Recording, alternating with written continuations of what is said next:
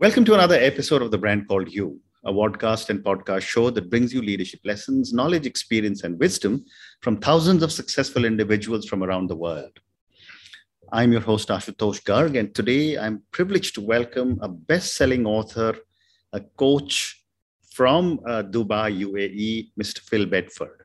Phil, welcome to the show. Fantastic to be here, Ashutosh, and hello, everybody. Thank you. Phil is an entrepreneurial coach. He's a rebel. He calls himself the Rebel Networker. He's the founder of Master Franchise Ascentive GCC. He's the author of several books, including The 7 Deadly Startup Sins and Branding Schmanding. So today we're going to speak to him more about his books than a lot of his other avatars that he has. But before we start, Phil, tell me briefly about your journey from a dishwasher to a master's degree in engineering. What were your key learnings and challenges? The reason I was a dishwasher was because I failed at school. Okay. So basically, I didn't realize that you actually had to revise for your exams. I kind of thought you just had to know it all.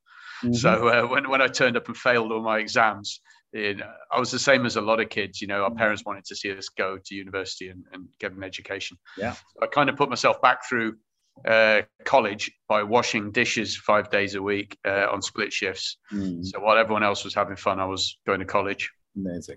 Went through college, ended up with a master's degree in civil engineering. But I decided that really wasn't for me. So I kind of fell into business. Mm-hmm. But I would say at the end of the day, my learnings, Ashutosh, was really, you know, at the end of the day, a degree is just a ticket to the ballpark. You know, there's plenty of ways into the ballpark. And one of them is just drive, finding something you love, you know, and really surrounding yourself with people that you can learn from instead of textbooks.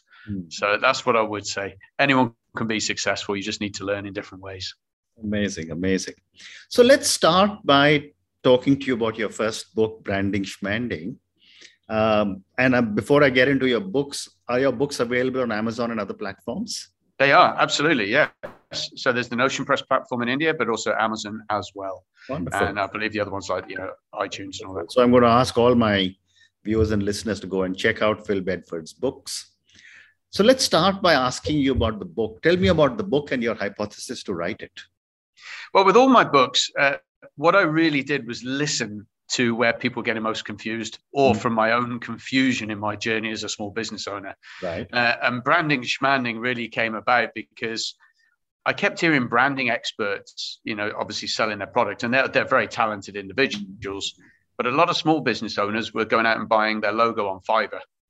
Or such platforms and saying, well, why do I need to pay, you know, $20,000 for branding? I don't get it. And so it became obvious that people didn't really understand what branding was and why it was important. So the whole concept of schmanding kind of, it's a made up word, means kind of nonsense. Yeah. And so the idea of branding schmanding was really what I saw people doing, which was saying, I don't really get it. What is it? So I thought I'd just revisit it not from an expert's perspective, but from a small business owner's perspective. It was just trying to find out what it was.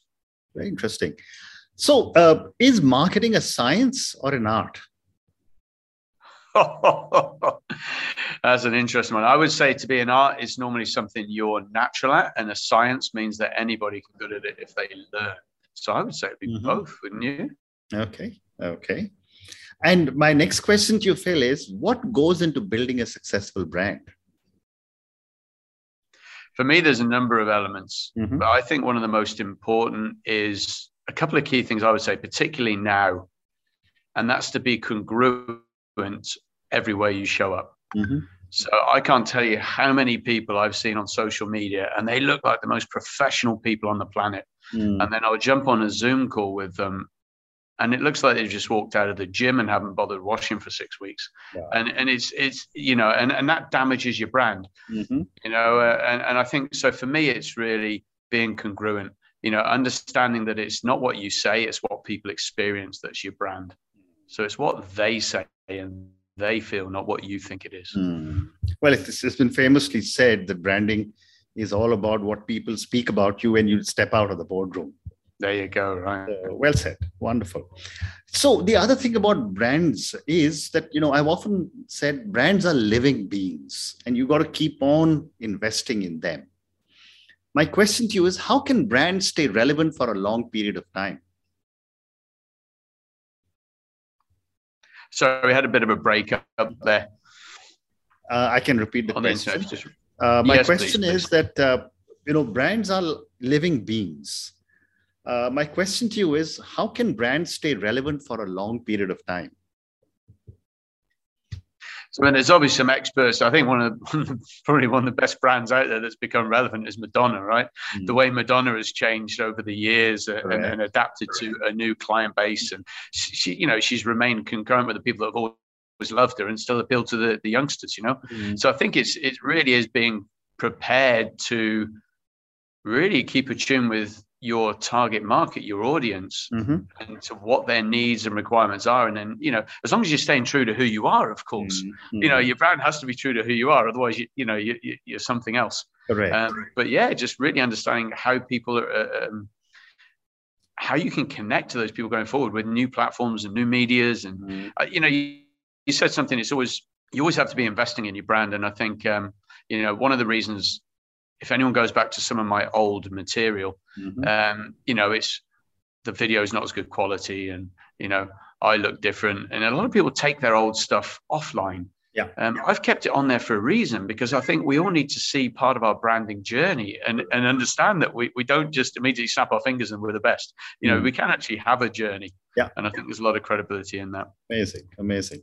And yet, you just spoke about different social media platforms. My question too is, how are brands adapting to this incredible opportunity and yet challenge of the digital world? Well, you've got a broad spectrum, of course. You've got people that are jumping on and really leveraging it, and then you've got people that aren't. And I think that's always been the case. I think COVID particularly has really woken people up to the option of being online. I mean, I live in the UAE, and prior to COVID, we didn't have access to Zoom, for example. So, this conversation we're having now wouldn't have been possible. But, we were lucky enough that the government had the foresight to free that up, open it up, and they've kept it there, and it's been fantastic. And so I think, I remember sitting there actually at the beginning of COVID thinking, should I get the year subscription to Zoom, or should I just wait and see what happens? And do the free one? 3 years later, nearly all my life's on Zoom, and so I think that you've just got to be willing to, as a brand, again, listen and see what's happening, and try and be at the tip of the spear rather than too late. Well said. My other question to you is that for a brand, or whether for a consumer brand or a personal brand, how do people determine which social media platform to work with? Because there are so many of them.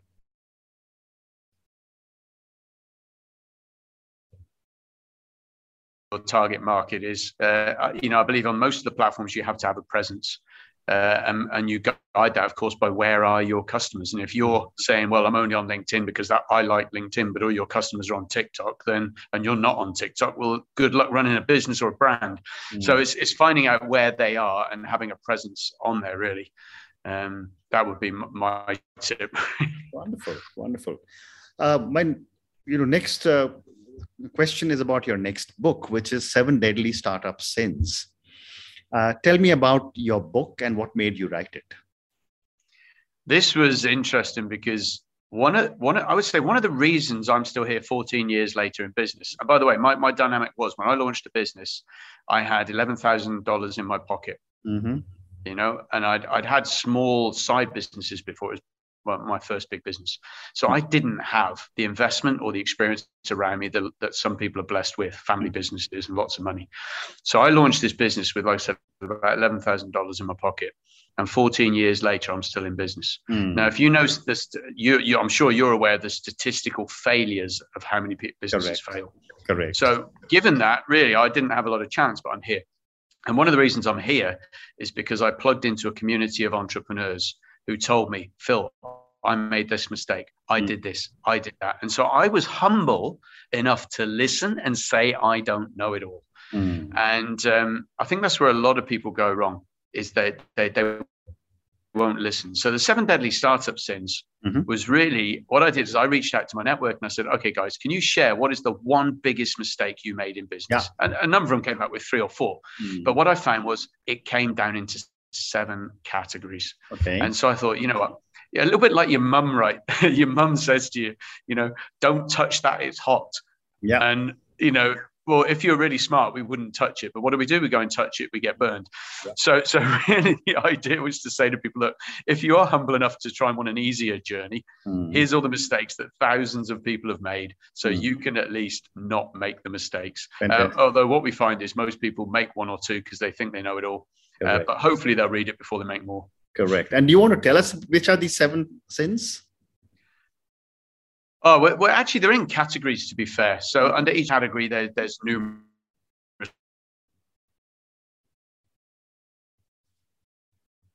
One of them would be unrealistic expectations.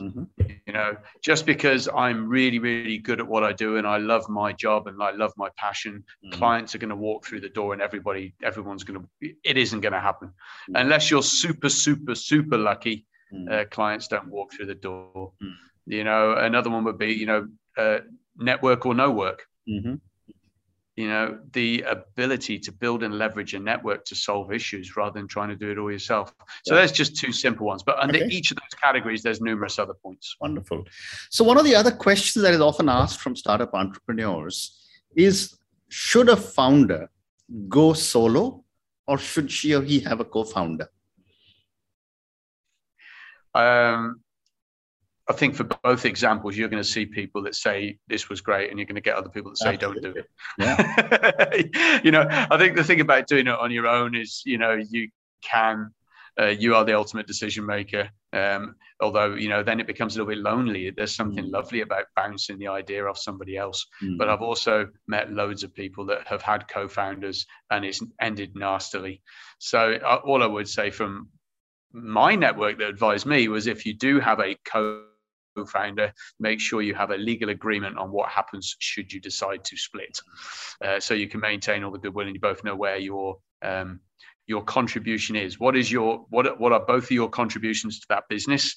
So it's clear what you're both doing, what the expectations are, and there's no confusion. So I would say that would certainly help partnerships stay together. Very interesting. But for both examples. Very, very. I agree with you, but I just wanted your perspective. The next question that is often asked is, should a startup founder, bootstrap as long as possible, or should they raise money whenever it's available? Again, I think this depends on your network and what resources you have available to you. I bootstrapped. I sourced out of my own pocket. I never had a business loan. I don't owe money, never did to anybody else. So the great news is that it becomes tougher that way because you're dealing with less resources. So you need to be cleverer. There may be a stage when a business needs to get exponential growth and then you can reach out to investment. But I would say whatever level you're reaching for investment, whether it's right at the beginning or later, be clear what kind of investment you're getting and under what conditions. Because there's different kinds of investors, some of whom might hamstring you and others who will actually support you. So it's also really worth getting some advice on the kind of investment if you're going to go that way. Well said. One more question regarding startups, and then I'll move to some other work that you're doing. Another question which is often asked is, when should a startup founder start to scale up? I mean, there's studies that say, okay, you got to decide here. Are you looking at scaling up or expanding? And there's certain differences in the business. Sure. But you're normally looking around the sort of 5th to 7th year, I think, when businesses tend to take that next jump. But it would be certainly in a point where you can afford to handle the excess bottom line requirements. So, if you're suddenly going to scale and jump and you have to get more employees, well, you now need more revenue. And that, what I would say, is normally where most people start looking at investment. Interesting. To take them through there. Wonderful. So, Phil, let me now move on to some other questions. In my introduction, I said that you refer to yourself as the rebel networker. Help me understand what you mean by the rebel networker, because the two words are contradictory. Possibly. I mean, it was actually a nickname that was given to me by a friend of mine who was a branding guy, oddly enough. Okay. And what we were looking at was three words that kind of described yourself. Mm-hmm. And the thing is with networking historically is a lot of people don't really understand networking. They think networking is handing out business cards. That's not networking. That's handing out business cards. Correct. Networking is what happens next. And people don't realize that you and I here are networking, Ashutosh. When you're sat with your family or your best friends, you're networking. When you're in the gym and you're chatting to someone, you're networking. When you're at a business event, so networking is when we're with people. And if we are in those relationships in a way of trying to help each other, that's a great way to network. But unfortunately, people didn't see that. The other thing is, in a personal life, I used to like to do slightly crazy things. So I used to teach kite surfing. I jump off bridges. I do, things that people wouldn't expect. And my friend said to me, he says, Phil, you're a bit like the rebel networker. You're challenging what people think it is, but at the same time, you love it. So that's where it came from. And it just stuck. Wonderful. Wonderful. You're also the master franchise of Ascentive GCC. Tell me what is this, and what kind of work do you do there? So Ascentive is an entrepreneurial-based consultancy company based out of Switzerland, Ascona in Switzerland. We're 19 years old, and we are in currently, I think, 15 countries globally. So in a nutshell, we are a franchise base. Mine is the GCC, and I'm regularly, by the way, looking for people to work with. So anyone else that wants to start a business and get involved with what I do, reach out. But it sort of sits in the space, really, Ashutosh, that it solves the following problems. Many small businesses, when they launch, they have 2 or 3 core challenges. Number one, they tend to have limited money to get clients. Okay. And so leaning towards how do you get clients when you have limited funds is our niche. Right. We specialize in things like networking, building your brand congruency, but all how do you get on the TV, radio? How do you network? How do you get more referrals? Anything through people is our niche. And so we have an 8 session program over 50 hours that's specialized for small business owners and, by the way, corporates that want to leverage networking. The other side we hit is building communities of entrepreneurs. It can be so lonely in a small business, no matter what level you're at. And so to be in a community of like-minded, driven entrepreneurs who want to help and support each other and share from their own experiences is so important, so beautiful. And the other one, of course, is, just direction. To be on the business rather than in the business. And what Ascentive does is, rather than hope people naturally know how to do it, we provide that ecosystem where people can access all those tools. So that's what Ascentive is. Amazing. So I have time for one more question, and this is for all the people who will listen to our conversation and view our conversation. What would you say, based on your amazing journey, starting off of paying for your own college education by washing dishes, to a master's degree in engineering, to doing so many amazing things, to writing several books? What would you say are 3 lessons you would like our viewers and listeners to take back from your journey and our conversation? It's the more you network up, the more you surround yourself with successful people who are more successful than you become the average of that group. So always reach out for people who are more successful, because naturally as human beings, we become the average. Okay. So find the people who've done what you want to do, network up. Secondly, where you start doesn't dictate where you end up. Just because you haven't had success today doesn't mean you won't tomorrow. So keep stretching, keep looking, keep learning. And learning doesn't mean necessarily sitting in a classroom. It means understanding you're humble enough not to know it all. And you can learn from anybody. So learn from anybody. And I think one of my biggest ones being in this part of this part of the world was, your model of the world doesn't mean it's right. Just because you do something one way doesn't mean that it's the best. And again, if you can be wonderful. I think we froze a little bit there. So Phil, on that note, thank you so much for speaking to me. Thank you for your amazing 3 pieces of advice, which is surround yourself with successful people or people who are better than you. network up, which is basically second, your advice was keep learning. And third one's don't just assume that your own ecosystem or what your own learnings are always right. Thank you so much. If I could just add on the language there, Ashutosh, I wouldn't say people that were better than you. Mm-hmm. I would say people that are more successful in whichever way you judge success. Okay, I stand corrected. So people who are more successful than you. But thank you for speaking to me about your books, both Branding Schmanding and 7 Deadly Startup Sins. Thank you also for speaking to me about why you were called the Rebel Networker and about Ascentive. Finally, thank you for speaking to me and good luck to you. My absolute pleasure. Thank you for having me here today. Take care, everybody. Thank you. Thank you for listening to the Brand Called You videocast and podcast, a platform that brings you knowledge, experience, and wisdom of hundreds of successful individuals from around the world. Do visit our website www.tbcy.in to watch and listen to the stories of many more individuals. You can also follow us on YouTube, Facebook, Instagram, and Twitter. Just search for the Brand Called You.